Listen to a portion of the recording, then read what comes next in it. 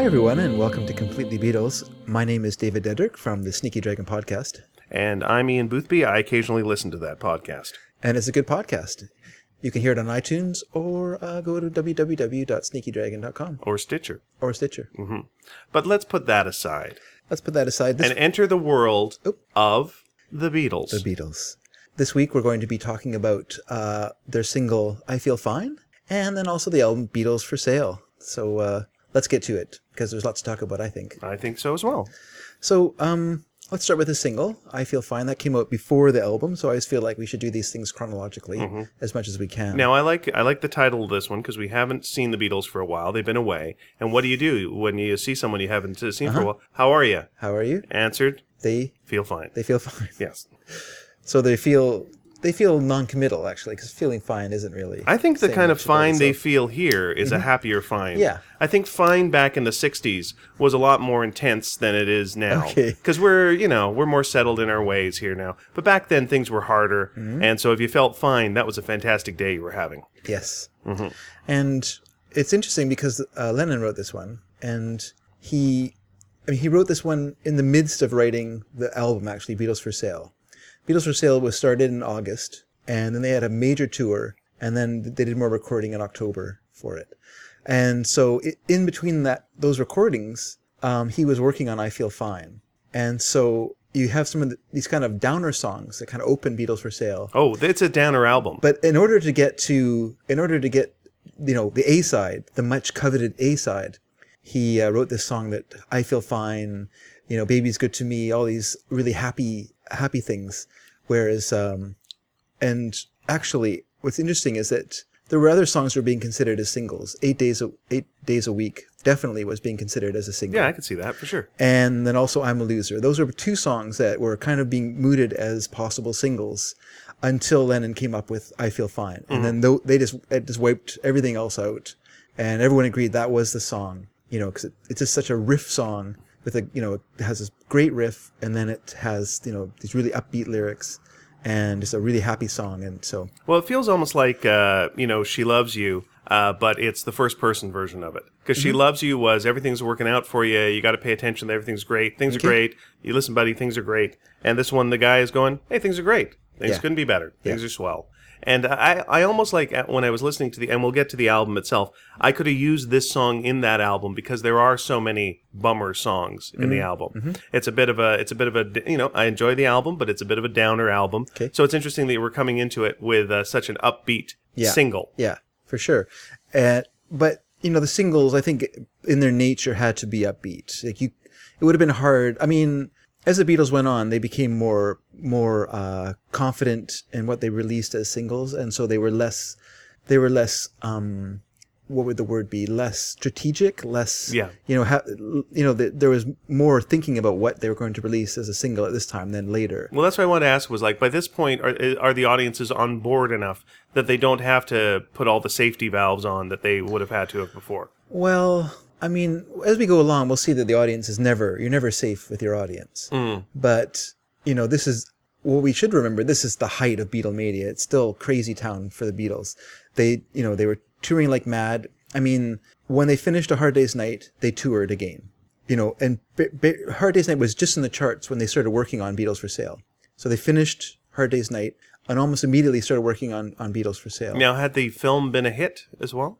The film was a big hit, yeah. Okay. Hard Day's Night was a huge hit. All right, the album was a huge hit. So they're movie stars. They're top of the charts. Top of the charts. And we are now going on a world tour. So as soon as A Hard Day's Night was done, they were out touring, not just North America, but they're out in Japan and the Philippines, doing this big tour in Australia.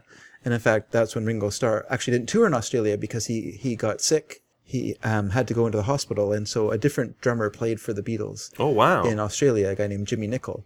And that's where we'll get to it later, but we'll just mention it briefly, that's where the title for It's Getting Better came from. That kind of became his catchphrase, which was, how's it going, Jimmy? It's getting better. Because it would have been a big shock for this guy, to go from very, relative anonymity to suddenly playing in the Beatles. Now, Pete Best isn't waiting by the phone at this point going like, oh, Ringo can't do it, eh? I'll just stand here by the ringer. They should be calling any time. and no one's giving me a call. The Beatles weren't a band that looked backwards. Mm-hmm. I don't think that was part of their makeup.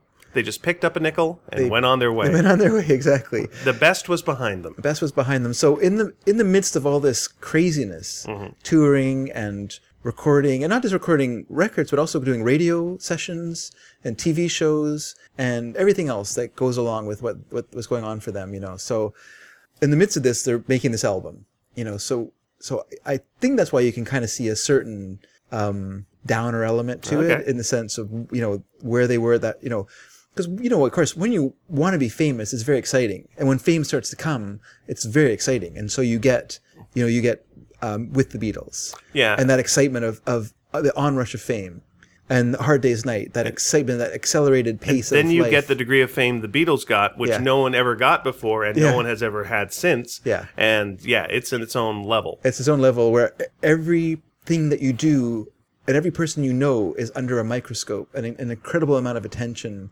And some like it and some don't. Mm-hmm. And some of the Beatles liked it and some of the Beatles didn't. And so you had this, not only outside of the group dealing with, your family and stuff like that, who are also dealing with this fame, but you yourself as a group dealing with it and working, and I know that we've said they're young people, but it's still exhausting. There's still an exhausting pace that they're working at. And not only are they, just playing and touring, but they're also having to write and be creative in this vacuum. I mean, it must have been so dull, going from hotel room to hotel room. You couldn't go outside. The Beatles couldn't go outside and shop or anything. They just would have been ripped to pieces. So their life was just room to room. Yeah. They go room into a car, onto a stage, back into a car, back to a room, onto a plane, into a car, into a room. And that was it for them. They didn't get to go to the beach. They didn't get to tour around. They didn't get to see the city. They might have gone to every city in the United States, and they saw nothing of those cities. Yeah, it feels to me when I look back at the footage and stuff,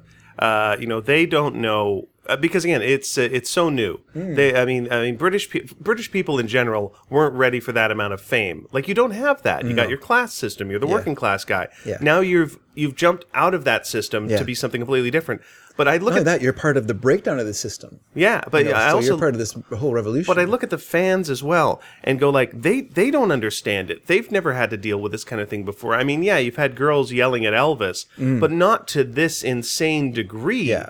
So they're swept up in a storm that they don't understand either, and everyone's just confused. Well, you posted the Beatles playing here in Vancouver at Empire Stadium. I put that on our Facebook page. On our Facebook page, and when if you know Vancouver at all, we're kind of a laid-back town. Even in those days, Vancouver was kind of not necessarily laid-back. It was more of a tough town. Mm-hmm. It was a very working-class city. Where basically it was, populated by, it had, people who worked tough jobs, whether you're working the docks, lumberjacks, fishermen. That was a big part of the population here. Well, our flag at that point was someone punching someone in the face. Yes, I've seen that. In real life, and our bird was a rabid beaver, our national bird. Yeah, I've seen adults behaving in that matter at football games here after football games, and so and when you listen to that concert, and it's not in a huge Empire Stadium wasn't a huge facility, not very big at all, but it just sounds like a jet is taking off through the entire concert they're performing. And I did listen to part 2 because I felt like I was getting enough of the experience that I needed, but I know it was cut short. And they only performed for a very short time because the audience was losing it, and their safety was at issue, and so the Beatles had to leave. And so not only are they having to create in this vacuum, they couldn't even be creative on stage. Their act was just probably the same everywhere they went. Yeah, exactly no the same. room for banter. No room for banter. No room for creativity. You can't stretch it out. You can't do a different kind of solo because no one can hear anything anyway. So it's just you're just playing you're playing in noise. Mm-hmm. You're basically it's like you're playing behind a jet. Yeah, you're not a concert. You're an experience at that point. Yeah. You're something they'll talk about later, and that's what it is. Yeah, they were there. I mean, that's the nice thing is later on, each of them had a level of. I mean, everyone still maintained their level of fame, but their fame went down to a point where they could actually perform, and people would hush and listen. Yeah, and when Paul McCartney does a concert now, everyone shuts up and listens to the song. Listens to this, and then they give them some applause. But back then, I don't think. No one was prepared. No. And the girls were not prepared. No, they hadn't introduced the lighter yet. So that, they didn't know what to do. They could Oh, only if shriek, they had the lighters, then everyone would have been set on fire. most likely. Well, they would have. With all that hairspray they wore back then, it would just been this blue flame would have just come up, and it would be burning to this day. It would have been the great. possible. Yeah, it would just be this tragic thing. Anyway, we've gone through one single so far. We've got. I just want to bring up something. Well, we Okay, can bring go it up ahead. with let's just go on to "She's a Woman," All right, which is the B-side. which is a B-side, and which is one of the Beatles songs that I remember hearing. There's certain Beatles songs that I remember where I was when I first heard it, and other ones just seem to be part of the life's rich tapestry. Just part of that background of life that you always heard that song, and you don't remember when there was ever a time that you didn't hear it. Yeah. But "She's a Woman," I was actually working at that time in a parking lot in New Westminster, and I was cashing out, and I was just sitting in the office in the quiet, just cashing out, and it came on the radio. There was just a radio playing, and it started playing this song. I'd never heard this Beatles song before. That's odd that would play that. I mean, Yeah. you don't often hear like a kind of obscure B-side, but go ahead. Yeah, and that's it. It's kind of an obscure B-side, and I had gone through a big Beatles phase in my teens, and then I kind of rejected them in my late teens because I'd become a kind of, only 80s music was real music, and everything else was, kill hippies and blah, blah, blah. So when I heard this song, I'd heard a lot of like mid-period Beatles, but I hadn't heard everything. Like I hadn't heard like all the B-sides, and and so when I heard this song, it just blew my mind, because it's such a weird song. It's got that offbeat guitar part, that playing that, and then basically what drives the song is Paul's bass. Mm-hmm. It's his first like major bass line where it's just like this crazy complicated bass line that only Paul McCartney basically created that style of melodic bass playing, and you really hear it in beginning with this song. And one thing we forgot to say about "I Feel Fine," but we'll go back to that in a second. I just want to. Do you want to just go back to "I Feel Fine"? Just for a second, because well, I got something to say about "I Feel Fine" as well. Okay, because I just want to say something about the technical part of it, which is "She's a Woman" beats it in terms of being recorded before it, but "I Feel Fine." Well, one, it's the first recorded use of feedback on a record. Oh, at what part? Like what part uses The opening of the song has that of "I Feel Fine." Oh, okay, all right. You hear Paul play a bass note. I think it's like an A, and he plucks it like, and then you hear this. And there's two stories. One is that it was an accident that John leaned his guitar against an amp, and it got feedback. And what's interesting is he wasn't playing like a truly electric guitar. He was playing an acoustic electric guitar, a Gibson. I think it's a J160E. Mm-hmm. He was playing on that song, and so the story is that it was accidentally, but it was recorded. And so it was edited onto the beginning of the song. Oh, neat. Okay. But I've also heard they're really good for accidents that work out in their favor. Yeah. Well, they became really into the random as their career progressed. And so that's one thing. And then the other is that it was just, it was just the guitar, the note was plucked while the volume was turned down. And then it was turned up, and John put the guitar towards the amp to create the feedback. So it was either intentional or unintentional. So it's hard to know for sure. But it was definitely a unique sound. In "I Feel Fine," because I always like mentioning things that have been mentioned in previous songs. Yeah. Where there's the line, her baby buys her things, he buys her diamond rings, in "Can't Buy Me Love," buy a diamond ring, my friend. And then "She's a Woman." Oh, is that right? Yeah. Yeah. And then, and "She's a Woman," the love don't give me no presents. So by that point, it's gone from, Yeah, I think doesn't he not mention diamond rings themselves in that song? Well, let me tell you, I can't see it. Oh, okay, maybe I got the lyrics in front of me. Nope. He's mentioned in the previous song. Yeah, he gives her presents in the second song. Here's the thing. As I said before, they didn't care about the words. All right. So something like diamond rings, which is why I have to, Dave. Yeah. So something like diamond rings, it's a filler, and it fills in. It rhymes with lots of words, and it's just a filler. And it just means feels something. like there was a lot of giving of diamond rings back in those days, which doesn't seem like a casual gift nowadays. No, maybe diamonds cost less then. I'm not quite sure. But yeah, with "I Feel Fine," of course, it's starting with "Everyone's Fine." I'm just going to go with the narrative that I see leading into the album.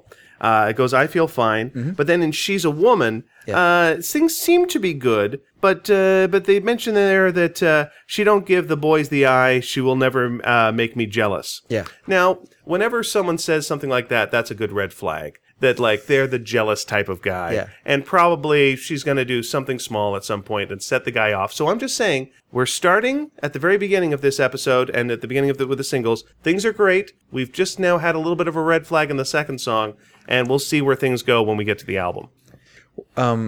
the interesting thing about the bass part is because it was so prominent in the song. It was super loud. It's louder than most times you hear a bass in a Beatles song, but whenever Paul McCartney goes off of the main triad, there's lots of ducking, whereas the engineers turn it down. They keep turning it down through the song, and then it comes up a little bit, and then they turn it back down because they're always worried about the stylus jumping, whether when they're mastering it or when people are playing it at home, that it won't play properly. Oh, interesting. And it also sounds like there's some maracas or something going on to that thing. There's a lot of probably a chicalio, I think it's called. Oh, what's that? Is that the shaky thing? It's like a shaker that you shake sideways, not like maracas, which you play holding onto handles. You hold it the whole.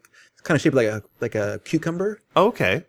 It was the shake weight of its day. And you shake, yeah, and then also has Piano by McCartney in it, but just as texture. So it's kind of a new use for the piano as well. It's a really interesting song, and Now here's a question I've got for you. When they went on tour, did they ever do any piano in the act, or was it all? They had a Hammond organ or a Vox organ. Oh, okay, so they would go off. They played, yeah. Oh, all right. If you watch the Candlestick Park, the final concert, John Lennon plays it mostly with his full arm and his elbow and stuff like that, because no one could hear it anyway, so he's just goofing around on it. But yeah, they had the full. Yeah. Interesting. Okay, cool. And then also, it features the line. Well, one thing I like is what you said there. It does make me jealous. But I like it that it lines with as well as. Yeah. I think that's brilliant. But then there's a line in it which is "Turns Me On," which Lennon insisted Paul McCartney put into the song because it was a drug reference. And then that would be a signal to Bob Dylan, who thought that they said "I get high" in "I Want to Hold Your" I want to hold your hand, when they said "I can't hide." But they said "I can't hide." He heard it as "I get high," and so he thought that they were very. Well, we can talk about that in a little bit, because that will come in. Well, let's try and keep it chronological in history as well. So "She's a Woman" recorded before "I Feel Fine," but obviously both released as a single in November. The actual Beatles for Sale album came out in December. It was the Christmas, December 4th in the UK. When I'm giving release dates, I just want to let people know that I'm usually giving the UK date, just because they usually were ahead of the US date. Most cases. I think "I Feel Fine" came out in the US before it came out in the UK. In the UK, it came out just 27th of November. I think it came out like a few days before. But I'm quite certain the Beatles for Sale came out before it came out in the States. Mostly because they had to take songs off it and add other songs to it to create a different song, so they could turn one album into 3. Oh, okay. That's what they usually try to do at Capitol. The jerks. So, okay, let's move on to Beatles for Sale. All right, let's look at, first of all, the cover. Brilliant. Another brilliant cover from Robert Freeman. Right. Who did with the Beatles, the famous shot of them with just their turtlenecks in the dark. That you might also, like in the Meet the Beatles cover, that's the cover they use as well, isn't it? Yeah. The original title, With the Beatles. Yeah. And then also did the cover for A Hard Day's Night with the great use of the film strips with the Beatles in different poses and different looks, which I think was a great idea. And this one's kind of like a basic look. Very basic. And George has what became known as the turnip top, which is the hair with a little sprig on top that some people tried to duplicate. And they look very tired in the picture. They do look very tired. And there's no attempt to hide the reality of their busy lives and their hectic schedules. And even the title itself, Beatles for Sale, implies something unartistic, something as just as a commodity. And it's almost the Beatles, which I think they did in a way when they did the Butcher Sleeve for Tomorrow. Is it Tomorrow, Today, and Yesterday?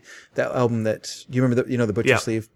Which was kind of a comment on how their albums were being taken apart and reconfigured by Capitol Records in the United States. It was okay, we can, all right. That's going to be many, many months from now. So let's just talk about that really quick. What I've read about that album cover was they were doing their photo shoot. This was suggested to them. John was on board because he was just bored with the whole thing. Yeah. And then after that, George was kind of upset that he did it and was not happy with that cover at all, and just thought, we're just being jerks. This is just gross for gross's sake. Yeah. So when it's like you can read it as a commentary, or you can say there were some bored guys just like, let's push the envelope. I'm not saying the Beatles thought of it that way, but it's definitely, I feel like once again, luck and chance in the Beatles' career, usually works in their favor. Until it doesn't. Well, it was released in the States. No one's had any problem with it until it actually went into record stores. But yeah, let's talk about that later. Okay, now going with a theme that we've had with past albums, where these are all albums that are difficult to order in the store. Like here's because it was so difficult to get Beatles albums at that time. what I mean, though, is by asking for them, okay. where I was like saying, do you have that album with the Beatles? Which one? With the Beatles? I know. Which one? That kind of thing. Yeah. Well, this one... Because they wanted everyone's lives to be an Abbott Costello routine. Yeah, do you have the Beatles for sale? Mm-hmm. Yes, we do. What album would you like? I'd like the Beatles for sale. Of course they are. They're right here, sir. Yes. Yeah. Then we just go back into that again. Every album, does become an Abbott and Costello routine. Uh-huh. Yes, up to a certain point. I think you'll still have it for the next album too, I guess. Yeah. Do you need some help? Yes, I would like that album. So anyway. Do you have the White Album? Which one? There are many of them. Now this album, we talked about it in Hard Day's Night, but it's even supposed to be more pronounced in this album, that it's supposed to have like this big Bob Dylan influence that John Lennon was going through his Bob Dylan period, and I think it's kind of a looking backwards Bob Dylan period, not a totally aware of the time, because I don't think John Lennon was the sort of person that was influenced in that way. I don't think he studied Bob Dylan and tried to figure out exactly what he's doing. I think he kind of got the gist of what Bob Dylan was doing, and that was good enough. You know what I mean? He wore a hat. I'm gonna wear a hat like Bob Dylan. He played a really kind of breezy harmonica. I'm gonna do that in a couple of songs. And I've done it. I've done my Bob Dylan. Well, as a musician, you've got to be a mimic, and so like up until this point, you would mimic the rock and rollers that you liked. You dress like them. You dress like the Greasers until you're told to not dress like the Greasers anymore. Yeah. And so you don't lose that mimicry. And so you see, well, what's going on now in the world? He's pop culturally aware, sees this, and you will naturally ape it a little bit. Yeah. And probably not accurately, because you don't know the heart of it or what led to it. You will just grab the surface elements, and then hopefully you will get a little deeper over time. You can say that, but when you listen to the album, I don't think you hear very much Bob Dylan-like music either. I think you hear that album has an incredible country and western style or element running through it, but not a Bob Dylan element running through it. Maybe Bob Dylan in the pointed lyrics and some of the more negative lyrical parts that are brought to it, but I don't think in terms that's where of... I feel with this one is it feels like the kind of album you do at this point where you are a bit more negative. This one's more cynical than previous albums, and it's definitely more bummer songs than happy songs. Like, I listened to this before I listened to I Feel Fine. Like, I understand that came first. Yeah. But to me, when you think of the Beatles at this point, you're thinking girls are screaming. They're up there bopping their heads. They're having a great time. The girls are screaming. They're running from the girls. And so you don't want to have a song starting off this album, which is things are swell, fellas. Everything, girls love us, And so you have in a row all these, things are rough. The first three songs are all kind of... I mean, I think I'm a Loser is more of a pastiche or more of like a joke song than it is like a serious song. Well, then let's go through the songs, my friend. Sure. Well, let's start. Well, before we do that, let's just talk you've got a little some general bit more. points. Go ahead. Because I just want to also point out that because we talked about before about their hectic schedule, the fact that things were going crazy for them. A lot of the songs, although they were written while they were touring, they weren't fully developed. Like, they didn't play them on stage. There's no way to fit those songs into their stage act at this time because people were just screaming and yelling. There's no way to hear what you're doing. So most of them are brought into the studio and kind of created in the studio, whether that was adding a middle eight or figuring out how the song was going to have it be introduced, or so that was kind of created what would become their blueprint for albums as they went on, particularly later on in their career. When they just would spend hours, literally hours, in the studio working on one song. Because they just would come in with. So another thing I noticed when I was listening to it, and I listened to it quite a bit, is I think the Beatles. The Beatles always improved. Like, to me, the songs on Beatles for Sale are better, not necessarily better in better quality songs, but are better stylistically. Like, they're better produced, or they're more interestingly produced than on with the Beatles. And so the problem for me, though, is that these really sophisticated songs that the Beatles are producing are suddenly like broken up by these old songs, like old R&B songs and stuff like that. Yeah, that bugs me too. And it really, even if the songs were good or great, they really are hard to listen to because they're so jarring in that context. They do not. They're your older friend that you brought to the party, and he doesn't really fit in. Yeah. But remember him? Yeah, we used to hang out with him. We liked him. He was great, and he's still great. He just doesn't necessarily belong at this party. He's telling some racist jokes. He's getting a little too drunk. He's flirting with the younger girls, and you're like, well, you wish Mr. Rock and Roll Music would maybe just take a little walk. Yeah. Leave the party a little early. And the other interesting thing, I think, when you listen to the album is that when you think about the Beatles, they're on stage, being shrieked at, playing their electric guitars. Most of the songs, the guitars are acoustic guitars. Even if there's a little bit of electric guitar in it, it has this huge bed of acoustic guitars in most of the songs. And I think that, only I Feel Fine did they not do that. I Feel Fine is basically just George and John with the same riff, just doubling each other on that riff, just makes it even more powerful, But most of the songs, it's this, the very first song, let's talk about No Reply. I don't think there's an electric guitar in it. I think it's all acoustic guitar, so. But anyway, so what do you want to say about No Reply? About what do I want to say about No Reply? I think it's one of the best stalker songs that there is.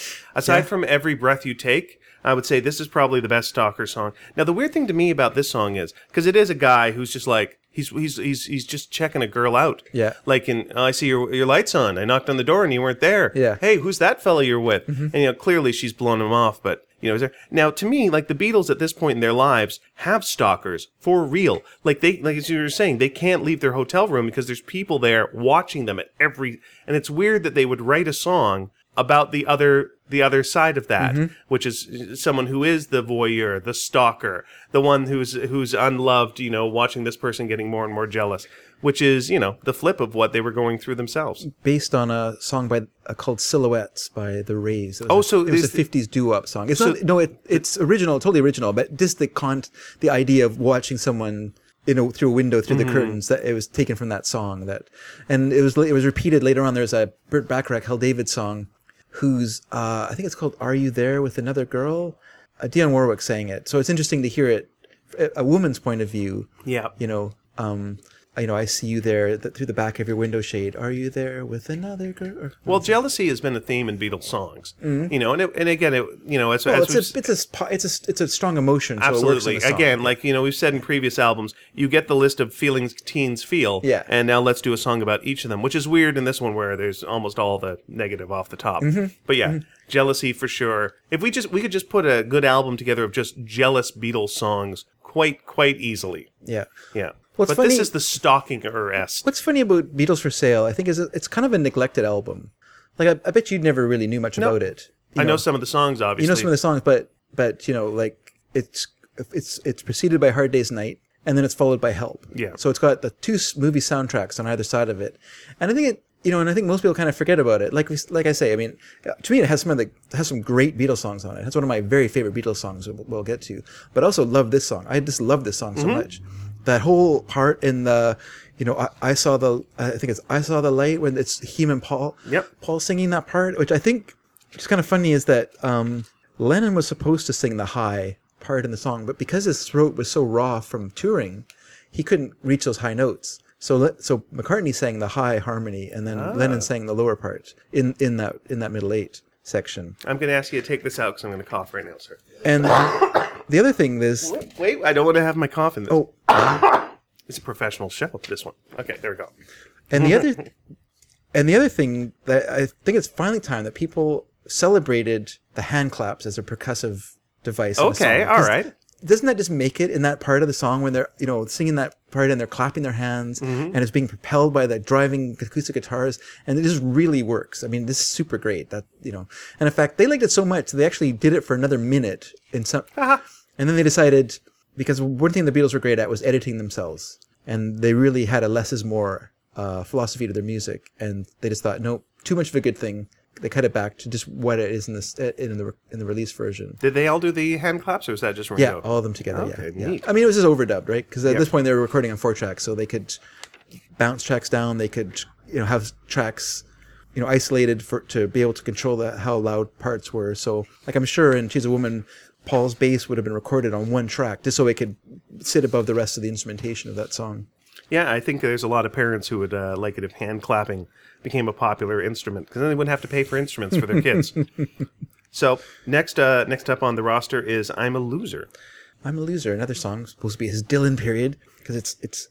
But to me, when you hear it, obviously it's more influenced by country and western sound. This is a poor me song. Country and western is very popular in England, really popular in Scotland, but I think also popular in the northern England, so it would have been popular in Liverpool. But also, what did the Beatles start as? As a skiffle band. And skiffle is just another kind of form of folk music or country and western music, So, they're almost kind of returning to their roots in this album in a way, and kind of maybe they're a little tired of playing rock all the time because they're just touring and always doing the same songs and always doing these really fast songs. And so it's kind of fun just to get out your acoustic guitars in the hotel room and sit and just kind of strum and play these songs. And so, I don't really hear it as a folk song pastiche or whatever. I also think it's a kind of song definitely that some kids are going to be able to relate to. A lot of kids are going to be able to relate to. Because again, you look at the Beatles and you think these guys are on top of the world. You want to hear a song like this, that's I'm a Loser. Now you can relate to them a bit. So that's fine. You're bringing your audience in. You're bringing your audience in because, again, you're almost more phenomenon than band at this point. Commenting later in the song, Lennon said, either I feel like I'm, God Almighty, or I just feel like I'm nothing. And this song is, represents that kind of that time when you feel like you are a loser, that you're not that great. And I just want to say one more thing about the Dylan thing, which is that some critics have said like him using the word friend in the song is like because Dylan uses it in Blowing in the Wind, so that influenced Dylan. The thing is that McCartney already used it in Can't Buy Me Love. It's a major part of that song. Yeah. And it's Buy you a diamond ring, my friend. Yeah, and it's also used in I'll Get You, which, so I just think I don't like that. You disagree. I disagree with the Dylan All right, thing. I think it's there. Starting off this episode with strong opinions. I think it's there. Harrison was the huge Dylan fan. He was a much bigger fan than anyone else in the Beatles. I can see that. And I think that I think it's kind of overblown a little bit. I think it's overblown. All righty. Moving on to Babies in Black. Babies in Black. Oh dear, what can I do? Babies in Black. This is a weird one to me, this song. Because it sounds like Johnny's... What's the song called? It's Johnny Comes Marching Home Again? No, Johnny's So Long at the Fair. Oh, Johnny's So Long at the Fair. It has a little bit of that. Okay, yeah, I'll give you that. I'll give you that. It just may have grown out of them sitting in hotel rooms playing songs, and it's kind of singing old songs and stuff like that. And then, because they're looking for inspiration, and so they're going through songs. Or they would have been playing old songs and playing old repertoire and looking for ideas and stuff that would kind of spark new songs for them to do. And so, I think it's this was actually the first song recorded for the album. Now I'm going to tell a quick personal story, which is I used to take guitar lessons, and one of the songs we learned was "Paint It Black." And the teacher said to us, "Do you know what this song's about?" And we had the class of us, and we all had no idea. Of course. And I was going like, I don't know, you're like the color black, and so you're too much color around here. It's too bright. It's like, no, it's about death. It's about death. And we all felt dumb. So. So this is another song about babies in black and death. Now, am I getting this song wrong? Perhaps I am. But there's a girl and her boyfriend died. Am I correct about that? And because this is what I'm getting is like babies in black and I'm feeling blue. That he died and he's jealous. The singer is jealous of this dead fellow. Yeah. And saying how she only thinks of him. She only thinks of him, and when will she see the mistake that she's made? Yeah. What mistake? He's dead. Like, there's no mistake. You can't take it. She can't break up with the dead guy. Yeah. He's as dead can be. And also, I'm thinking, like, when I was listening to this, all right, well, clearly she's a teenager. Well, and she's dating a teenager. So if the teenager dies, that's never for reasons that you're like, yeah, he had it coming. It's like either he's at war or a disease or a terrible car accident. And so you're really jealous of this temporary period where she's mourning, clearly still in wearing black. Yeah. And you're like, when's she going to get over this guy? This is, of all the songs in here. He wasn't that great. Often death adds a sheen of saintliness wasn't there at all. Okay. So, I'm just going like, the first song is kind of creepy, but this song is the creepiest. A guy who's like jealous. I don't find the first song that creepy. Of like, I'm watching you and your lights, I see your lights on. Mm-hmm. Hey, you're going in with that guy, huh? Yeah. Like, there's a fight that's going to happen in the first song. As soon as that guy leaves, there's going to be a push, and then there's going to be a glass bottle to the mush. That's what's going to happen. But in this song, that guy's dead. Like, I could actually see this is a sequel, and this guy killed that guy, and now he's jealous because she's mourning the guy that he killed. Mm-hmm. Could be. Yeah, I just... They do murdery songs later. They do. So after the August sessions were over, the Beatles... Well, I mean, what more can I say? I don't know. I'm just like, am I getting that song wrong? Like, what do you think the song is about? You don't listen to lyrics. I don't really listen to lyrics that much. So. Okay. So it's not, listen to the lyrics to this one really sometime. They're not that important to me. Audience, you tell me. Am I wrong? Is this the creepiest of all the Beatles songs? Except perhaps Run for Your Life If You Can, Little Girl. That's later on. But, but is it the creepiest? You tell me. Anyway, moving on. Dave, more information. Well, I was just going to say, after more information, I was going to say, after these sessions were done, the Beatles went on tour. They had to go tour in the U.S. And so it was during this time that the Beatles first met Bob Dylan. They were introduced by a journalist named Al Arano. I think his name was Al Aranowitz. But they were introduced, and Bob introduced them to marijuana. So this was the first time that they ever used marijuana. Now, in England at the time, was marijuana being smoked? I'm sure it was around, but it wasn't in the Beatles' sphere. It wasn't in They were on amphetamines. That was their thing. Well, they were kind of rum and coke guys. Right. They were more alcohol. I mean, they weren't amphetamine addicts. They used amphetamines to tour, but they were not using it in an addictive way. They weren't. Okay. They weren't using it when they didn't need to. Unlike their manager. Yeah, I guess they were using it because they were absolutely exhausted and were. I guess I'm asking, like, was pot popular in England in the rock scene? I'm assuming it wasn't. Well, there wasn't much of a rock scene. I mean, the rock scene is being. Or would this be like scene. something like the jazz musicians at the time? Yeah, that would have been a hipster thing, right? They would have been more into the pop. Having a J. Having a J. Yeah. Okay. So they go to America, and Bob goes, "Have you met my friend Mary Jane?" Yes, and they go, that's "No, we have not." No, we have not. And then things change. That's right. So we're going to see a change in how the Beatles approach music, because we're going to have a movie called Help very soon. Because drugs will be very influenced by what's happening now. Yes, drugs became a big part of their lives, and particularly particularly John Lennon. And so, could I actually? Sorry, I'm going to interrupt you and say, well, I mean, to me, I can see why they would be, not necessarily that pot's a bad thing, but I can see why they would be especially vulnerable to this because, as you're saying, they're going from hotel room to hotel room, and if you can't go out, you better find a way of going in. Yes. And so this allows them to do that, and now you can take a little trip and not have people screaming at you and going outside because they are housebound. Yeah. So, if there's ever a time where you're going to house arrest. That's right. Basically, they've got about as much freedom as someone who is under house arrest. So, yeah, I can completely see why pot and later acid would be so appealing when you can't leave. Well, when Dylan when Dylan brought it up, he didn't come there to bring pot to the Beatles. He thought that they were already pot smokers because they said, "I get high" in their song. Right. I want to, and they were like, well, actually, what they really said was, "I enjoy pie." I enjoy pie. And they were waiting for so long for someone to bring a delicious pie. Well, actually, they meant the mathematical symbol pi. Oh, okay. That's what they actually meant in that song. Yep. And so what I really like in the story, though, is that McCartney, he had what he thought was an out-of-body experience. But there's a weird thing about the Beatles when they were very close, was that they thought in terms of a collective. They didn't think in terms of me. They thought in terms of we.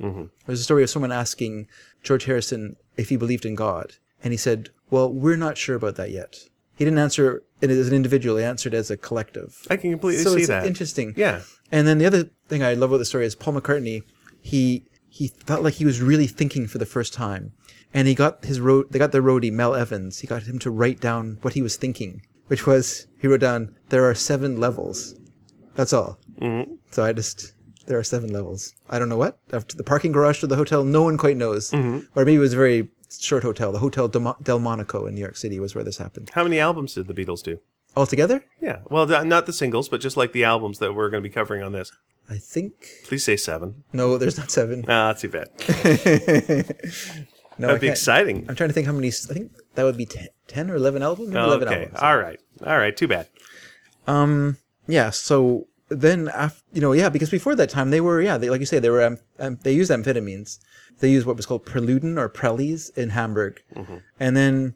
because they want more energy. You want to be more of what you are. And pot does almost the opposite. It takes you out of who you are. And I think, like, again... It's not that they wanted more of what... They just wanted more energy because they were absolutely dying on their feet. But they started doing it in Hamburg because they were playing... But you're a teenager. Shows.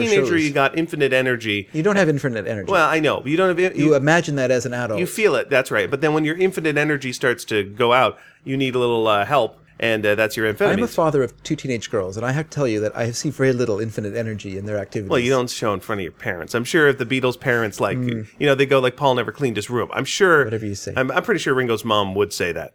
And I'm thinking about it now, like, in, like, mod culture in England at this time. Yeah. Amphetamines were a big part of it. I don't know if you saw the movie, I can't remember what it's called now. The Who, you know, what's it called? Not Give Me Shelter, of course not. What? The kind of mod movie, Quadrophenia. Oh, there you go. You know, there's lots of amphetamine use in that film because it was a big part of Dave, like, the I'm mod a big scene. square. You can't ask me things like But that. I guess I'm sure pot, was around, or hash would have been used, but more probably in the folk and jazz scene, and hadn't quite crept into the rock world yet, which are very separate worlds. Yeah, I separate can worlds. completely see how, like, you know, everything is so intense that it's a forced break that you can take, and it's justified, and it also feels cool. You know, you want to feel like a bit of a rebel, you know, when you're the age the Beatles were then, and you know, if Bob Dylan's offering it to you, you're gonna take it. I'm sure there's people right now. Willie Nelson is giving them a joint. They wouldn't normally smoke it, but they're going to because Willie Nelson is giving them a joint. So let's move on to the next song, which is a first cover, the jarring first cover where you're like, what? Yeah. And I mean, at It's the time, fine. You at the know, time, it's fine. people thought the Beatles had an unlimited supply of songs. Like, you know, they say they have 200 songs that they've written, and which wasn't true at all. They actually had no songs. Okay. They had no songs in reserve. You know, they wrote for the album. Like, they were given the they were told, in a month you're going to go into the studio to record, get some songs together. And so they got some songs together. But they were super busy, so once again, they didn't have a lot of time to write new songs, so they have to turn to covers. The problem is that they were doing almost all their own songs on stage. They were doing very few covers on stage. Mm-hmm. You know, what we used to be an act almost entirely of covers when they were doing it in their Hamburg days or their Cavern days, where their originals were peppered in amongst mostly covers. And people would go, I don't know about that. I don't know what the other new songs you're writing. I much prefer to hear. Yeah, it's the old, you know, it's the old rock and roll concert thing. music. Here's something from our new album. Boo! Yeah. So when it came time to do the album, you know, they hadn't really thought about or given much, or even played these old songs that much.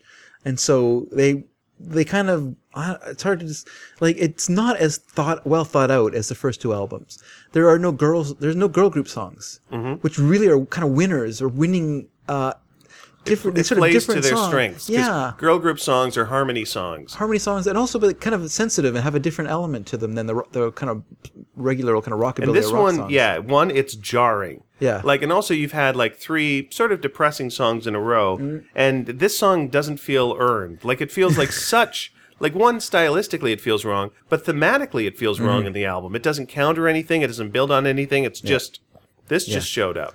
And it's fine, It's like, an okay on song. its own. It's your typical Chuck Berry advertisement for a rock and roll song, which he Yeah. wrote so many of, you know. Again, we've talked about this before, how it's, you know, we're not big fans, at least maybe I'm not, of a song that describes how much you enjoy that type of song while you're playing it. Yeah. You know, you don't want the disco song that tells you how much you love disco while playing it. And Ducks. Yeah. Or, so on. Now, here's a line in this that I've never understood.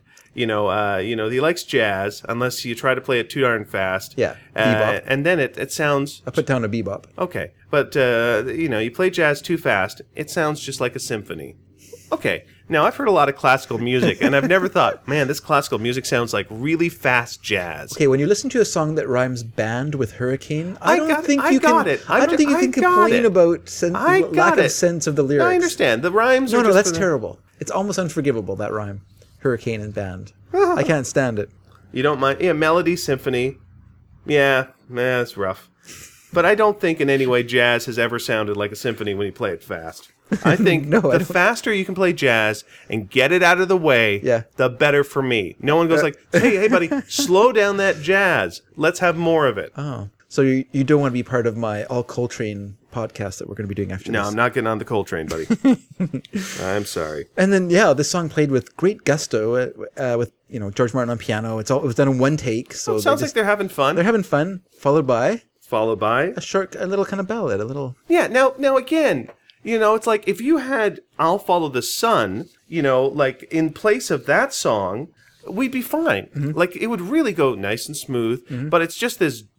Yeah, it's just this... It's not a drunk uncle just came into the room and broke your lamp. Yeah, not and only he's is very it- nice, but get out of here, you. Yeah, not only is it jarring but it's actually not the greatest sequenced album. We'll talk about that as we go, but yeah, I would agree with you. I don't think I'll Follow the Sun, you know, rock and roll music being followed by I'll Follow the Sun. Right. It probably would have made a better transition between Babies in Black and then rock and roll music. But once again, I'll Follow the Sun is kind of a callous song. It's not really the Yeah, nicest it's song. another bummer song. Yeah. It would work in the whole, we're going down the bummer train. You can make your first half of your album all the drag songs. Yeah. It's fine. But the nice one about It's this it's not a drag. It's good for the singer. It's fine. Yeah. He's a Rolling Stone. He has no connections with anyone. He's off. Well, he doesn't it's the care what different- happens to this person he's leaving behind. That's right. Like you've started with... That's not a bummer well, no, here's for the thing. person singing the song. The For the guy left behind, The it's a bummer bummer. is you're watching the relationship that got destroyed, through the whole album.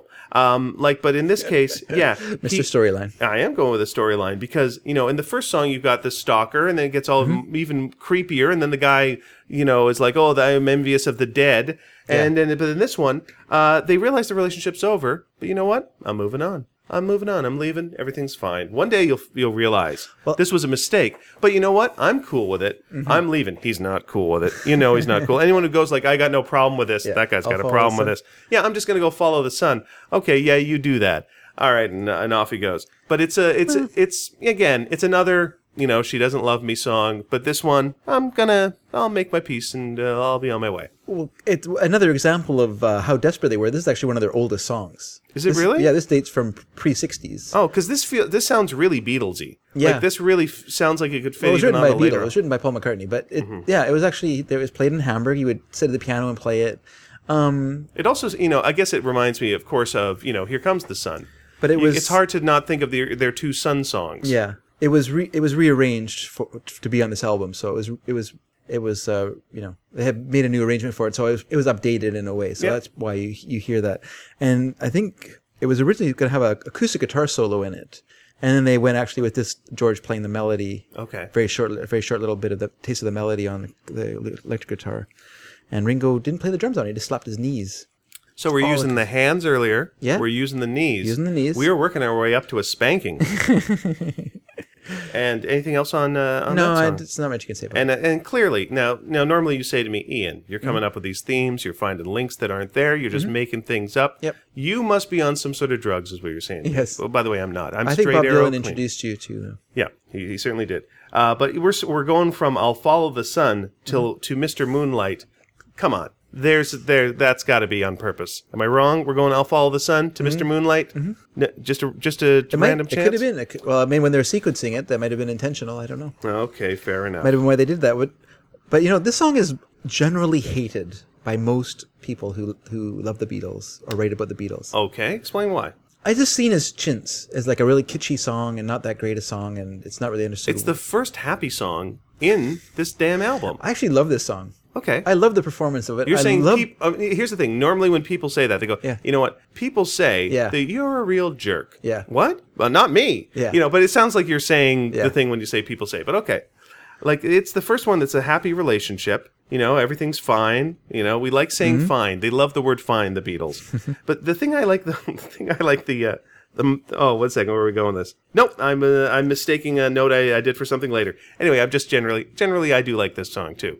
It's a great. Well, the way John Lennon I sings didn't hear it before. I'd never heard it before, Yeah, so new probably to not. me. Yeah, probably not, right? And yeah, it's obviously it's a cover. It was originally by a group called Dr. Feelgood and the Medics, whose name came from the fact that it was on a single. The A side was called Dr. Feelgood, and the B side was Mr. Moonlight. And yeah, it was actually a piano player named Red Brown. It's Red Brown, and so I guess I don't know why he decided to not use his own name, because he was a known musician, but it was credited to Dr. Feelgood and Medics, and for whatever reason, it was a really popular song at R&B By the way, I'm going to circles. laugh every time you say Dr. Feelgood. Okay. Go ahead. And and there was Sorry, one quick break again. I apologize. I'm back. Go. I could see Dr. Feelgood right now. Just take care of this cough. Sure. And there was yeah, I was going to say it was really popular in R&B circles, and in fact, the Hollies did a cover of it as well, like about the same time the Beatles did. Okay. It's nowhere near as good as the Beatles version. The Beatles version is just so great because John Lennon his crazy singing of it is so fantastic, and then Paul McCartney plays the Hammond organ in it. Then that Hammond organ solo, just wonderful. It feels like you're at an ice rink. It's just great. Oh, I miss the Hammond organ. I wish that would come back.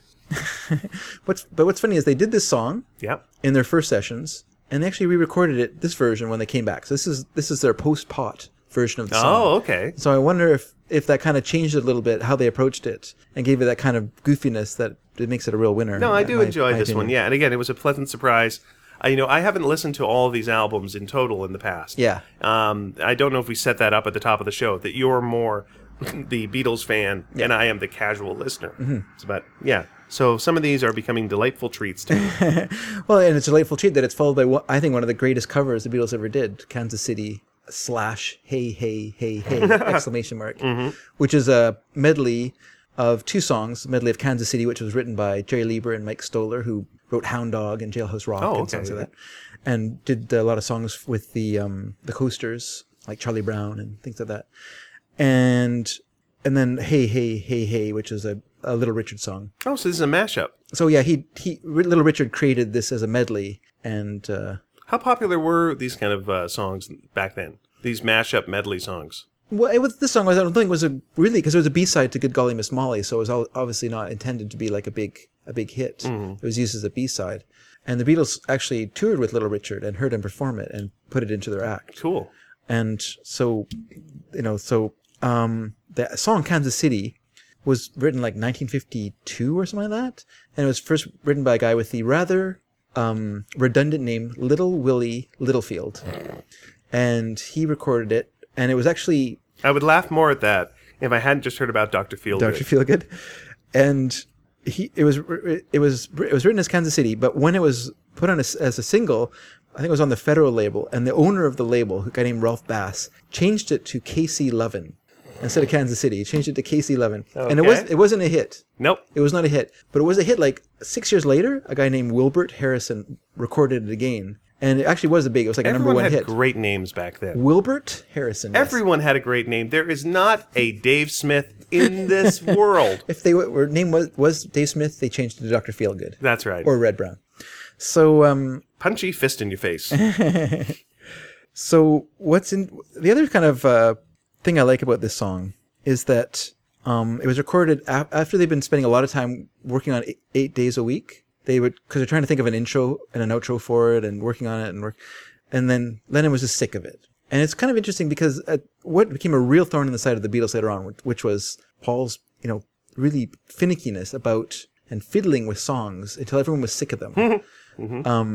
Which really became an issue later on. Was obviously still could have been an issue at this time, but luckily there was moments like this where they could just kind of toss all this stuff aside and do a one take crazy version. Have fun. Where he just got Paul really hyped up and got him going, and the song was done in one take. That's what you hear. You're hearing one take of this song. Well, I mean, that's the thing when you have a band that's played together live so much. They have those skills and bring them out and go to town. Yeah. Now this is a completely silly thing, but I always thought something that always bothered me about the Wizard of Oz musical is, and this will link to this, I promise you, is that it forgets halfway through that it's a musical and they stop singing songs. Yeah. And so the latter half is just you remember you're a musical, right, guys? There's not a song after everyone's front loaded so many songs. And I always thought when Dorothy's going back to Kansas, this would be a great song to sing then.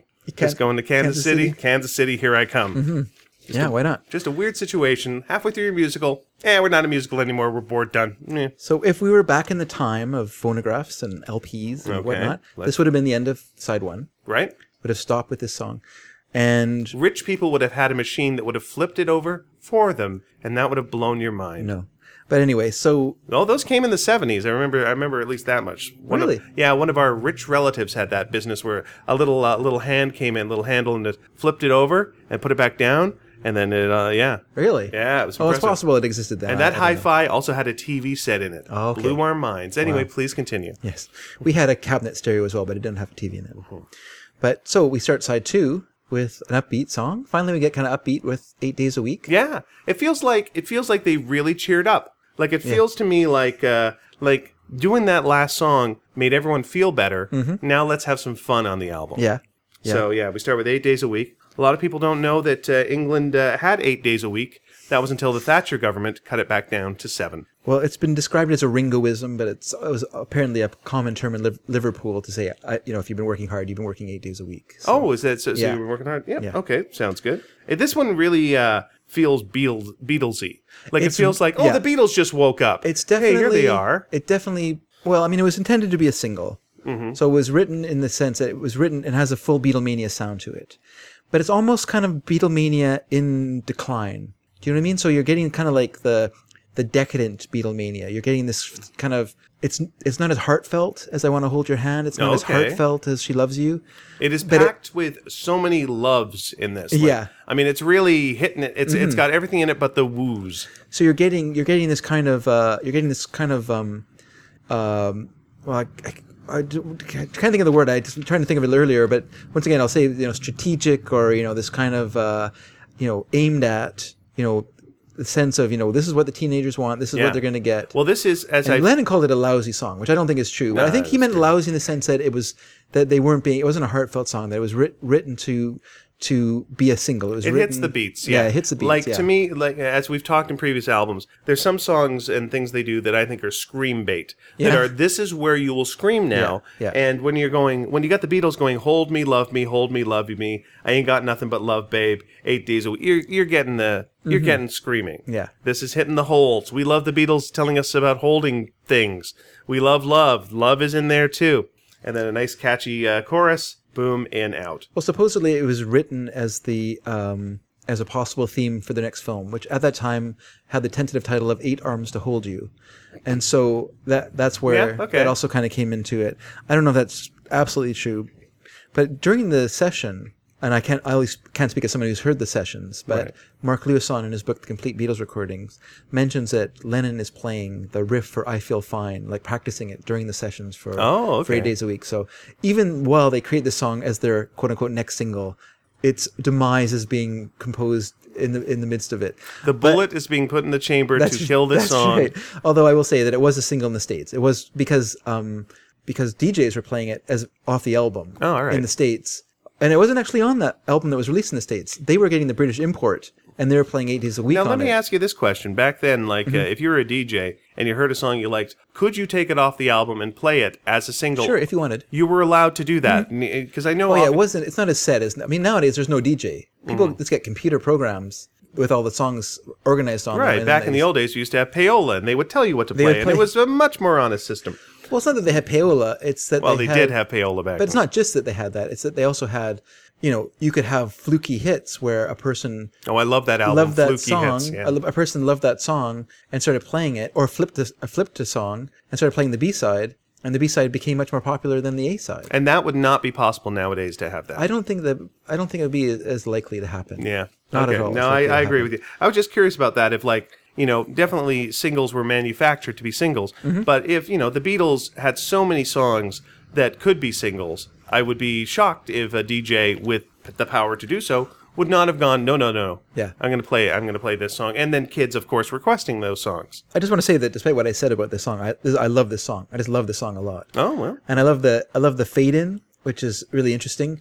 And just the use of the chiming chords before the song actually starts, before we get into that great walking bass that Paul McCartney loves so much. And when they were recording it, once again, this was brought to the studio, not completely finished. So they were working on the intro and the outro for it. And the original idea was to have them sing kind of a harmony vocal part and then go into the song from there. And so they worked on that for quite a while until I think it was around like take 9, and they decided on using the chiming guitar rather than the vocal part to it. And then, of course, by that point, John Lennon was so sick of it, they did Kansas City, Hey, Hey, Hey, and worked on it another day. But I was going to say it was intended as a single, but it was also super influential in its sound because it was a single in the States. It had way more influence there than it did in England especially on what was becoming like the folk rock boom. Like, so this is about 6 months away from folk rock exploding in the States. Now, what caused that explosion? The Beatles. Okay. Yeah. Well, the mix of the Beatles and folk. So Dylan mixed with the Beatles, you basically have folk rock. Right. And we can talk about that a little bit because there's a song that really plays into that we'll hear in a little bit. All right. So, like I said, nothing else I can think about this song. Besides that, it's great. So let's go into the next cover, Words of Love, the Buddy Holly song. For some reason, when I first heard the opening riff on this, it sounded like Secret Agent Man was going to start. Words of Love? Yeah, Words of Love. Maybe I'm writing this. Maybe I'm writing this down about the next song. I might be incorrect. Hey, everybody, let's ignore everything I'm saying. I think you're thinking of Honey Don't. I am thinking of Honey Don't. Yeah. Let me go then with Words of Love and what I wrote down for this. Dave, I've got a lot of notes here. Okay. And also I'm terribly sick. Anyway, No, this one to me was time to slow her down. Mm-hmm. So settle down. Okay. This is just take it down a notch. Yeah. This to me feels the kind of song that it almost vibrates. Like I was listening to it and I was going like, if you had a speaker, you could hug it and actually just go to sleep with that. Yeah. On this one. Yeah. It's just the harmonies and the vibration. Mm-hmm. Yeah. Mm-hmm. Well, the significance of the Buddy Holly version is it's actually the very first. I think it's the very first double-tracked vocals on record. Okay. Because he recorded it, then he recorded it again and harmonized with himself because he wanted it to sound like the Everly Brothers. All right. And so that's what Buddy Holly did. The Beatles, when they played it live, it was Lennon and Harrison would sing it. They did I think they did like at least a dozen different Buddy Holly songs during their live days or days playing as a live covers band because they really liked Buddy Holly. And it's pretty obvious because Buddy Holly and the Crickets and what are the Beatles called, which was a big part of why they called themselves the Beatles. Was that from right? The Crickets, yeah. Because they okay. love that band so much. And so... silly question, was Buddy Holly and the Crickets, was that the first bug band? Popular bug band? I think so. I think so. I can't think of any other insects that would go well as yeah. I don't know, and I don't know if it's apocryphal. Crickets make sense because crickets sing.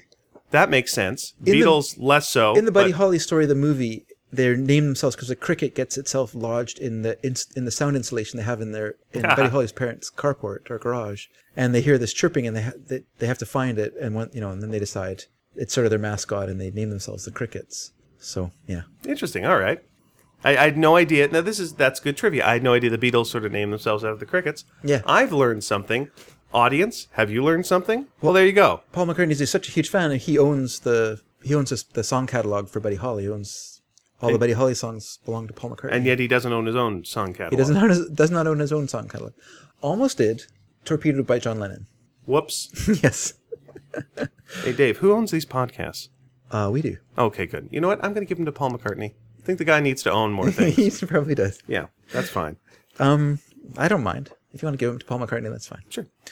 The next song up is one of two Carl Perkins songs on the album, Honey Don't. Hey, Dave, here's an interesting thing. You know what I thought with the opening of this? Yeah? It sounded a bit like Secret Agent Man to me. Yeah. It may have been an influence on Secret Agent Man, which was written about 7 years later. Okay. But anyway. Yeah, so you're saying they did not rip off this song. Honey Don't did not rip off Secret Agent Man. All yes. right. Well, this is also one of those songs. Like, I can see this song. Did they play this song live before this? Yeah, but it was sung by Lennon live. Right. Now, here's my feeling on that. When you're doing long sets, you want some songs to be easy to memorize. Okay. And this one just feels like one of those, look, once you've heard it once, I'm off book.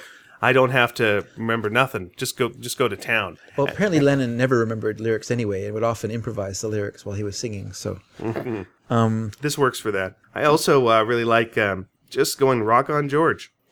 Yeah, so it seems a little desperate in the song. Do you? I don't feel like it's one of my favorite parts where it's like, oh, he's actually acknowledging. Yeah. This guy has a nice live feel to it. Yeah. That the other songs don't. It was being played live, obviously, because once again they were just whipping these songs out. Yeah, they felt all of a sudden like, oh, I'm seeing these guys at the Cavern. I'm seeing them just jamming right now, and they're doing a cover. They're doing an easy cover. This is probably one of the songs near the end of the night, and like, it's just a friendly bunch of guys having fun. Maybe had a couple of drinks and rocking out. Well, the second half of recording the album were done while they were touring the UK. So they would tour, they would play a concert, and then they'd zip back into London, spend a day recording, and then head back out on the road again to tour. And so, obviously they just wanted to get it done. So a lot of these songs are just one take, get it done in the can, let's get this finished. So even though this song took 5 takes to get quite right, because Ringo wasn't used to singing it, he had never sung it before.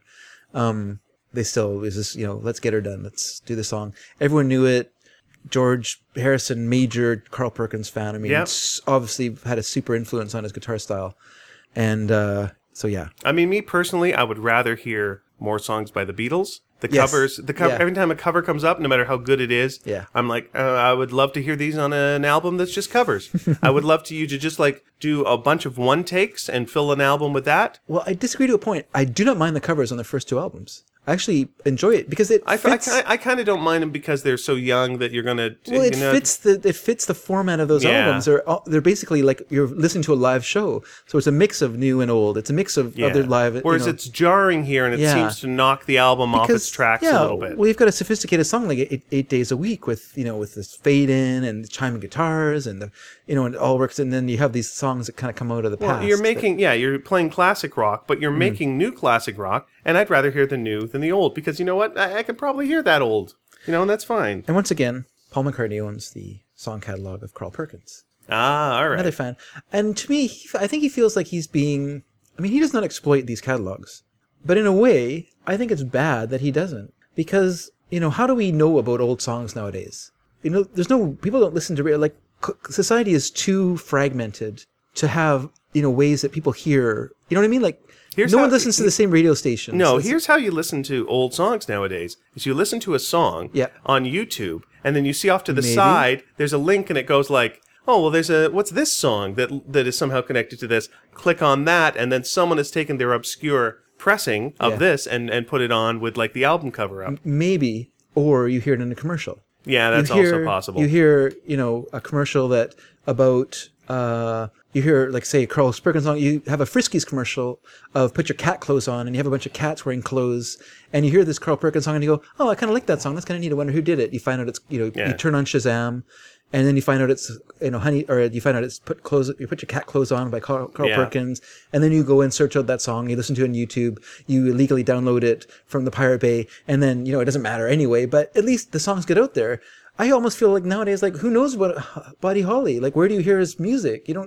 It's not in commercials. Unless there's a movie or something, then that uses a song. Or Quentin Tarantino sticks the song in a movie, but it's not really his style, so it's not going to be in a Quentin Tarantino movie. So, I mean, it's just someone else does a movie in this. So even though I admire McCartney for holding on to the purity of these songs and not being commercial with them, and not at the same time, I feel like they're kind of disappearing from the public consciousness because we don't hear them in a popular way, i.e. through commercials or movies or whatever, I take it you do not use Apple's Genius.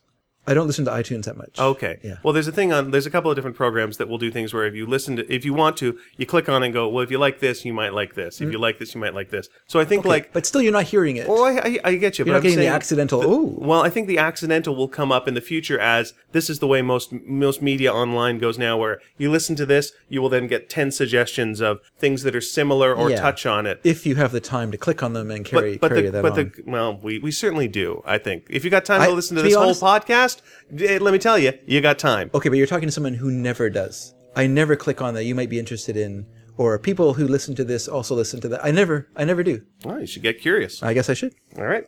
So, and then you might buy something. You might be bi-curious. All right. And then after that, we've got Every Little Thing. One of the greatest Beatles songs ever. Oh, okay. Tell me why.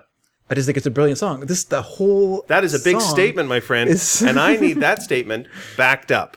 Okay, well, what I really love about the song is I love the way that it starts off in the major. It starts off, with when I'm walking beside her, just that very nice up part of the song.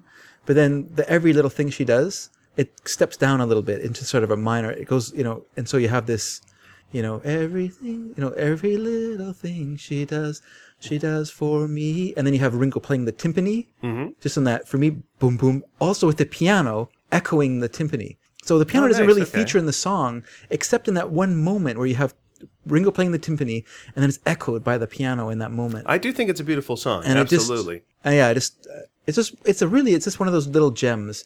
Like, I mean, if I was listening to the Beatles for the first time, maybe I wouldn't think it was the greatest Beatles song.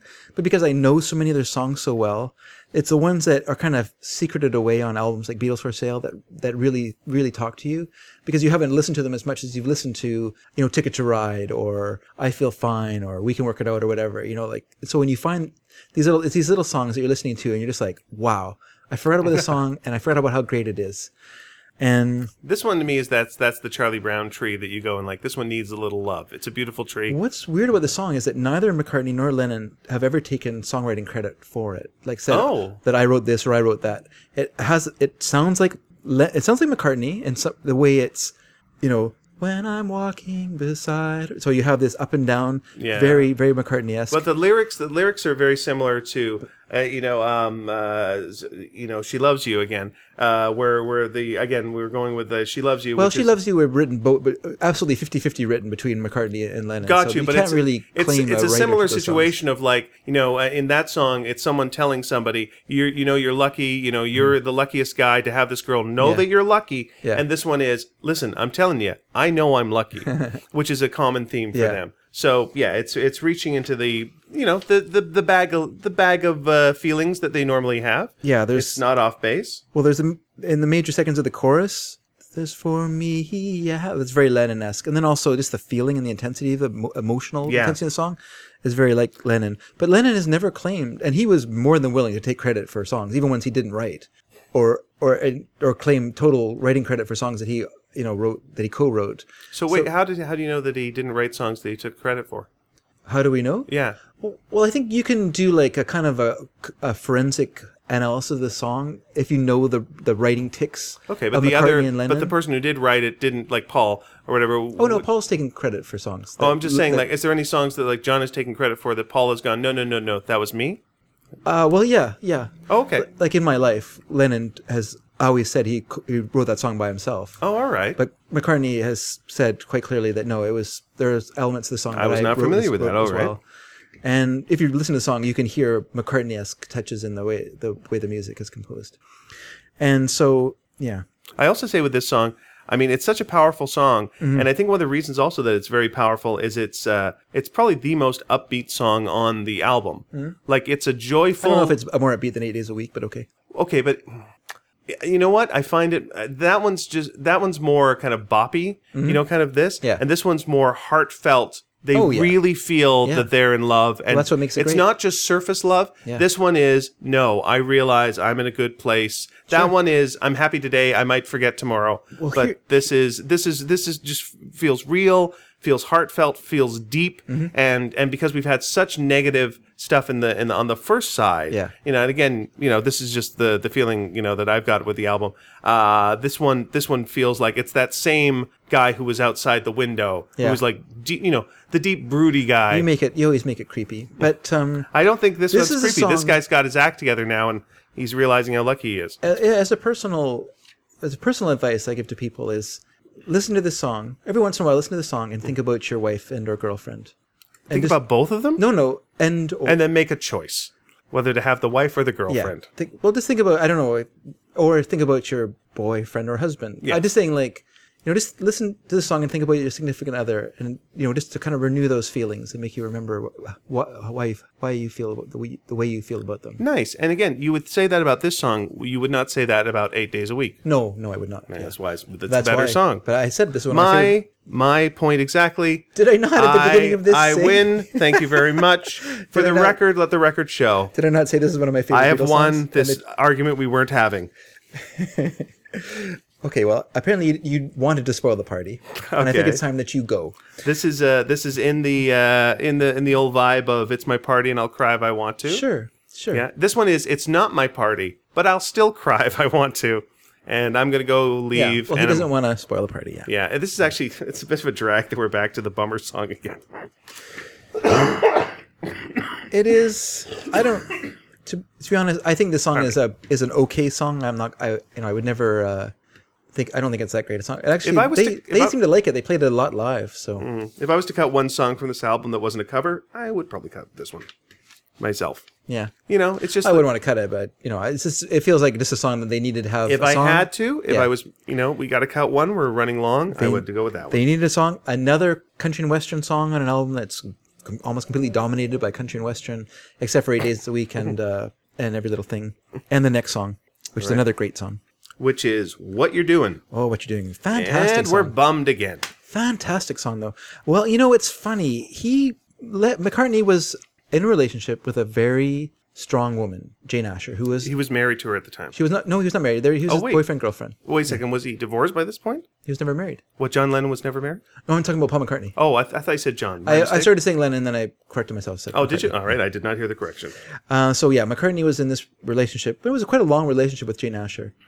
But it was obviously a tumultuous relationship. there's a lot of songs that Paul wrote through their history together, Looking Through You on Rubber Soul, and You Won't See Me, and For No One. So sorry, I'm back. And so obviously the relationship was tempestuous at best. Yep. And I think she was just a strong person. I mean, I know that eventually they broke up because she would not give up her acting career in order to be Mrs. Paul McCartney. And why he wanted her to quit acting. Well, he wanted her to be more for him, more, That seems wrong. more Paul, less Jane. Ah, I see. But he wanted to still have his acting career and a music career. Well, I don't think he was an actor, but yeah, he wanted to still He was doing movies. He had a hit movie. Yeah, sure. Yeah. Okay. That's true. I'm just saying later. Here's the thing. I don't want to say I made the mistake of watching Give My Regards to Broad Street, but I watched some stuff about Give My Regards to Broad Street, and one of the reasons he did that was he regretted not doing more acting during the time of the Beatles. Okay. Because he really enjoyed doing the films. Yeah. And Ringo kind of got the lead and all those, and he was like, "No, I want to get my shot at it." So when you're mentioning keeping someone from acting, I think that was maybe a little bit of a dream he had that was unfulfilled. Okay. Well, first thing, this song has a brilliant drum opening by Ringo. It's absolutely brilliant. Mm-hmm. And what's interesting about it is that the song is heavily syncopated, so you get this from that drum pattern that he plays, and it works against the ostinato, the repeating pattern that George Harrison plays on 12-string guitar. And when I was talking before about the folk rock boom, when you hear the 12-string guitar that George plays in this song, you're basically you could listen to every song that Roger McGuinn or Jim McGuinn played with the Byrds for their first 2 or 3 albums. Like, it just absolutely has that song. Like, just think about how it sounds in that, and then think of Mr. Tambourine Man. Yeah. I mean, this is really a mature song. Like, this is a mature rock song. Okay, yeah, I would agree with you, for sure. It's the kind of song that makes me go, I really want to hear what the next album's going to be like. Like, it's a nice, we're getting to a nice end here, and the other thing in the song is the piano, which is played by George Martin. It's texture. It's not played as a rhythm instrument. It's not played as a lead. It's just there to add a kind of a sense of foreboding or whatever with that which kind is, of again, boom, boom, a boom. very mature thing to do in a rock song. Yeah. Well, the Beatles were becoming more sophisticated. Right. I remember I said it when we first started talking about it, that even if I don't think these are like better songs than, I just think that the Beatles were becoming better musicians, better songwriters, and better in the studio. Which is so nice because at that point, they could have, if anyone could have coasted. Sure. I mean, you're as popular as you can be. What is your motivation to get better? And it's just nice that they were artists. And as artists, they wanted to get better and challenge each other. Yeah. Perhaps it was, being so locked away, again, what else are you going to do? Be musicians. You're going to write some music. What are you going to do? Because you can't go outside. Well, you're not just, you're in competition as well, though. They're competing amongst each other. Yeah. Particularly Lennon and McCartney. Their friendship was very fractious. Their friendship, they often fought. Right. And, and they fought more as they grew older and apart. But, even in the early days when they were a songwriting team and were working together, it was still the very tenuous, their friendship, and it was very competitive. But they're also competitive with bands outside themselves. They're competitive with the Rolling Stones, they're competitive with the Who, and they were listening to those bands and they were taking things from the Kinks and from the Who and from the Beach Boys, and they were incorporating them into their own music because they wanted to be as good as, they perceived the Beach Boys or they perceived the Who to be. You almost wish they wouldn't have been the most popular band. I think they, you would have gotten some really interesting if there was bands more popular than them, because that would have been more of a challenge for them. But I don't know how much better they could have been, to be honest with you, the Beatles. You'll never know. You never know, know. of course. But it's great. I do love the idea of Paul and John in competition with each other. Yeah. And that's fantastic in the kind of way that creates things until it stops. Yeah, Paul writes 8 days a week. That's going to be the next single. Oh, nope, John has trumped him again and written I Feel Fine. And we all benefit. It's it's competition, at its best. Mm-hmm. And I'm going to do one more cough, Jack. Okay. Again, we have to stop smoking before these shows. And now let's end the album with a downer. This is a true downer in the sense that it's like the lamest ending. The first album ends Twist and Shout. Yeah. The second album ends Money. Yeah. The third album ends with, I can't remember what the song was. The third album ended. Was it When I Get Home? It was When I Get Home, right? I can't remember. Possibly. It's gone out of my mind for some reason. That's all right. The fourth album ends with, it's going to be great. Here we go. Everybody's Trying to Be My Baby. Blah. Yeah. It's also a very weird song too. It's actually based on a really old song. Like there's a song from 1936 written by some guy named Rex Griffin. Wrote a song called "Everybody's Trying to Be My Baby," and so what? And then there was another version of the song from the mid '40s, and then Carl Perkins rewrote those versions and with new music and kind of changed the lyrics and stuff like that into this new song. But it's actually it's based on an old, because it has a lot of old kind of bluesy feel to it. Like they took some honey from a tree. Wrapped it up and they called it me. Yeah, and stuff like that. Is it wrapped it up? I thought it was dressed it up. But anyway. Well, let me tell you. Yeah, well, that's fine. It's fine. Yeah, they dressed it up and they called it. Okay. Yeah. And don't dress up honey, by the way. That's a terrible idea. That's kind of like a Tar Baby. It is a little bit. Yeah. So it just has this kind of a kind of old feeling to this song, but I don't know, just to me. Yeah, after the mature songs we've heard, this one is like, eh. After what you're doing. This also feels like, when I heard this song, I was thinking, oh, this would have been the worst song to have started the album with in the world. Everyone would have hated them. And the reason for that is, once again, like I was saying, to everyone right now, the Beatles are screaming girls. Everyone wants them. Yeah. Everyone loves them. You're the best. You're the best. You're the best. And they start off with, I'm sad. I'm bummed. I wish I could get these. And you're like, oh, okay, they got problems too. Yeah. I'm fine. If you started with any kind of posturing or arrogance, you would have looked like jerks, been very un-British, and you would have probably lost the crowd. And this one is ending with man, I have got a lot of girls.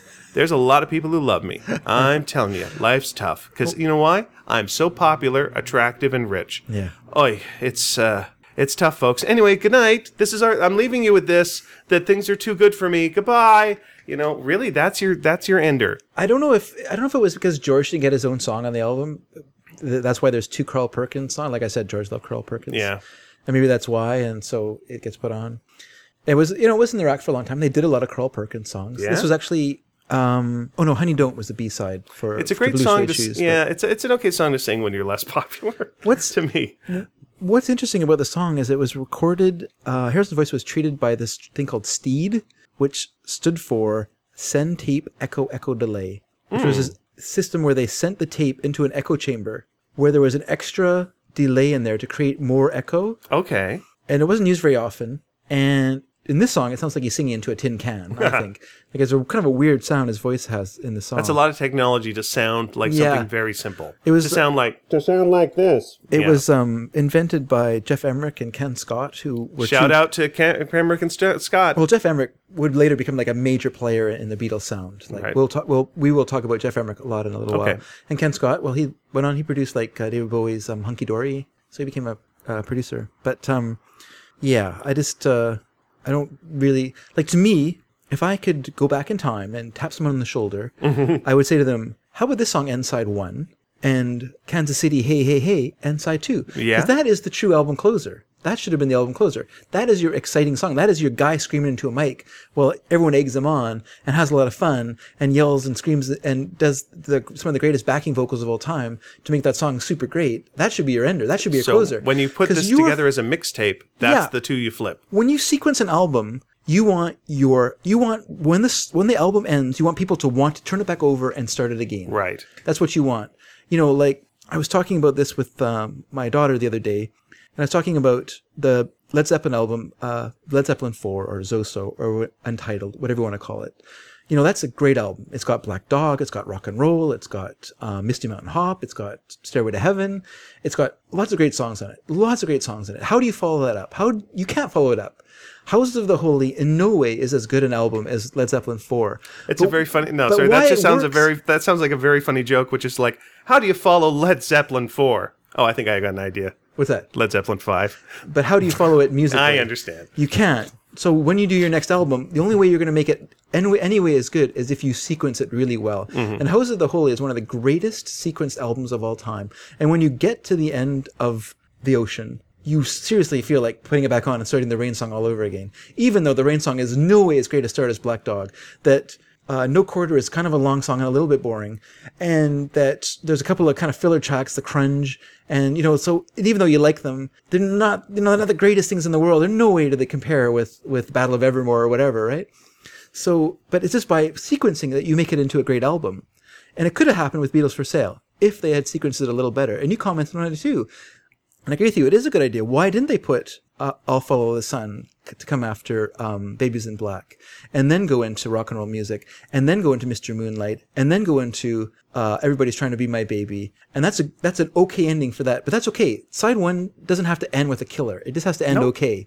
Side 2 has to have a great ending, so then you get that urge. You're just like, man, that was fantastic. Yeah, you want to flip the album, and you want to buy the next album. Now you're asking the guy at the record store, when's the next thing coming out? Yeah, it's too bad it wasn't a little better. Because I still love after the album. this, we never heard from the Beatles again. Yeah, that's right. You know what? Your it's too point. bad they didn't listen to me. They've proved your point, Dave. Failure followed. Terrible failure. The album is not a failure. I don't think the album's a failure. No, not at all. It has some great Beatles songs on it, but it's No Reply. It's really not 8 days a week. It's not one that people will go, "Hey, what's your favorite Beatles album?" You know, right. You're right. It's going to be the one when you list them all. Which one did you forget? I'll tell you which one you forgot. You forgot this album. But there are, again, mediocre Beatles is still better than most anything else. You know, for sure. And this I don't think is even mediocre. Dave, please don't cough in the air. It's very rude. Sorry. It's extremely rude. Well, and I don't. Maybe you're not that familiar with the Help album. I'm not. But I have a feeling you'll feel kind of the same way as these two, we can call them transitional albums, as the Beatles transition out of Beatlemania into their middle period with Rubber Soul. They're going through a lot right now. They're going through a lot. A heck of a lot. They're going through basically what we're going to go through when this becomes a very popular podcast. So let's learn from them. Let's learn from them. You know, much like them, Lennon and McCartney, we are face to face while we're creating this. So, you know. And so I think that's a good transition that our next album is going to be Help. Right. Are there any singles along the way? The single, we'll have Day Tripper, We Can Work It Out will be a single. And I think that'll be it. I mean, there were other singles. Ticket to Ride was a single and Help was a single. But I mean, in terms of one-off that weren't on an album. Okay. And then, so that will all be in 2 weeks' time. All right. And if we've missed anything, as I'm sure we have with our rambling, please let us know. Ways to reach us are obviously the sneakydragon.com website, where we post the episodes. On iTunes, you can download. So are we on Stitcher or are we not with this one? I think we're on there with the Sneaky Dragon. So that's right. If you want to listen to this on Stitcher, the way to do it is listen to Sneaky Dragon, and you will hear the episodes that way. But if you want to also talk to us, once again, sneakydragon.com. We have a message board on there. We have our Facebook page, and we also have Twitter under Sneaky_Dragon. Yes. So we love to hear from you, and clearly we have missed things. So let us know trivia we've missed, interesting facts, and things that you maybe want us to talk about with future albums. Sounds great. The more that we hear from you, the less that we have to talk to each other. Well, the less we have to make up. That's true. Oh, by the way, did we mention everything we've talked about today? We were just making up. All those facts Dave brought up, they're all just made up crazy names. Yeah. There is no Dr. Feelgood. Obviously that doesn't exist. How could it? How could it? Yeah. What kind of God would allow that? Not even like the 70s pub band, Dr. Feelgood. Yeah. And we haven't mentioned it enough, so once again, we do have another podcast, Sneaky Dragon. Please check that one out if you want to hear this, but on more of a tangenty type of situation. Sure. We very much enjoy doing this. I hope you enjoy listening to it. Dave is the one who wraps up this episode, so I'm now passing the baton to him. Well, I think you've really pretty much wrapped it up. So I will say to everybody, thank you for listening, and we'll see you next episode. All right, we'll see you then. Choose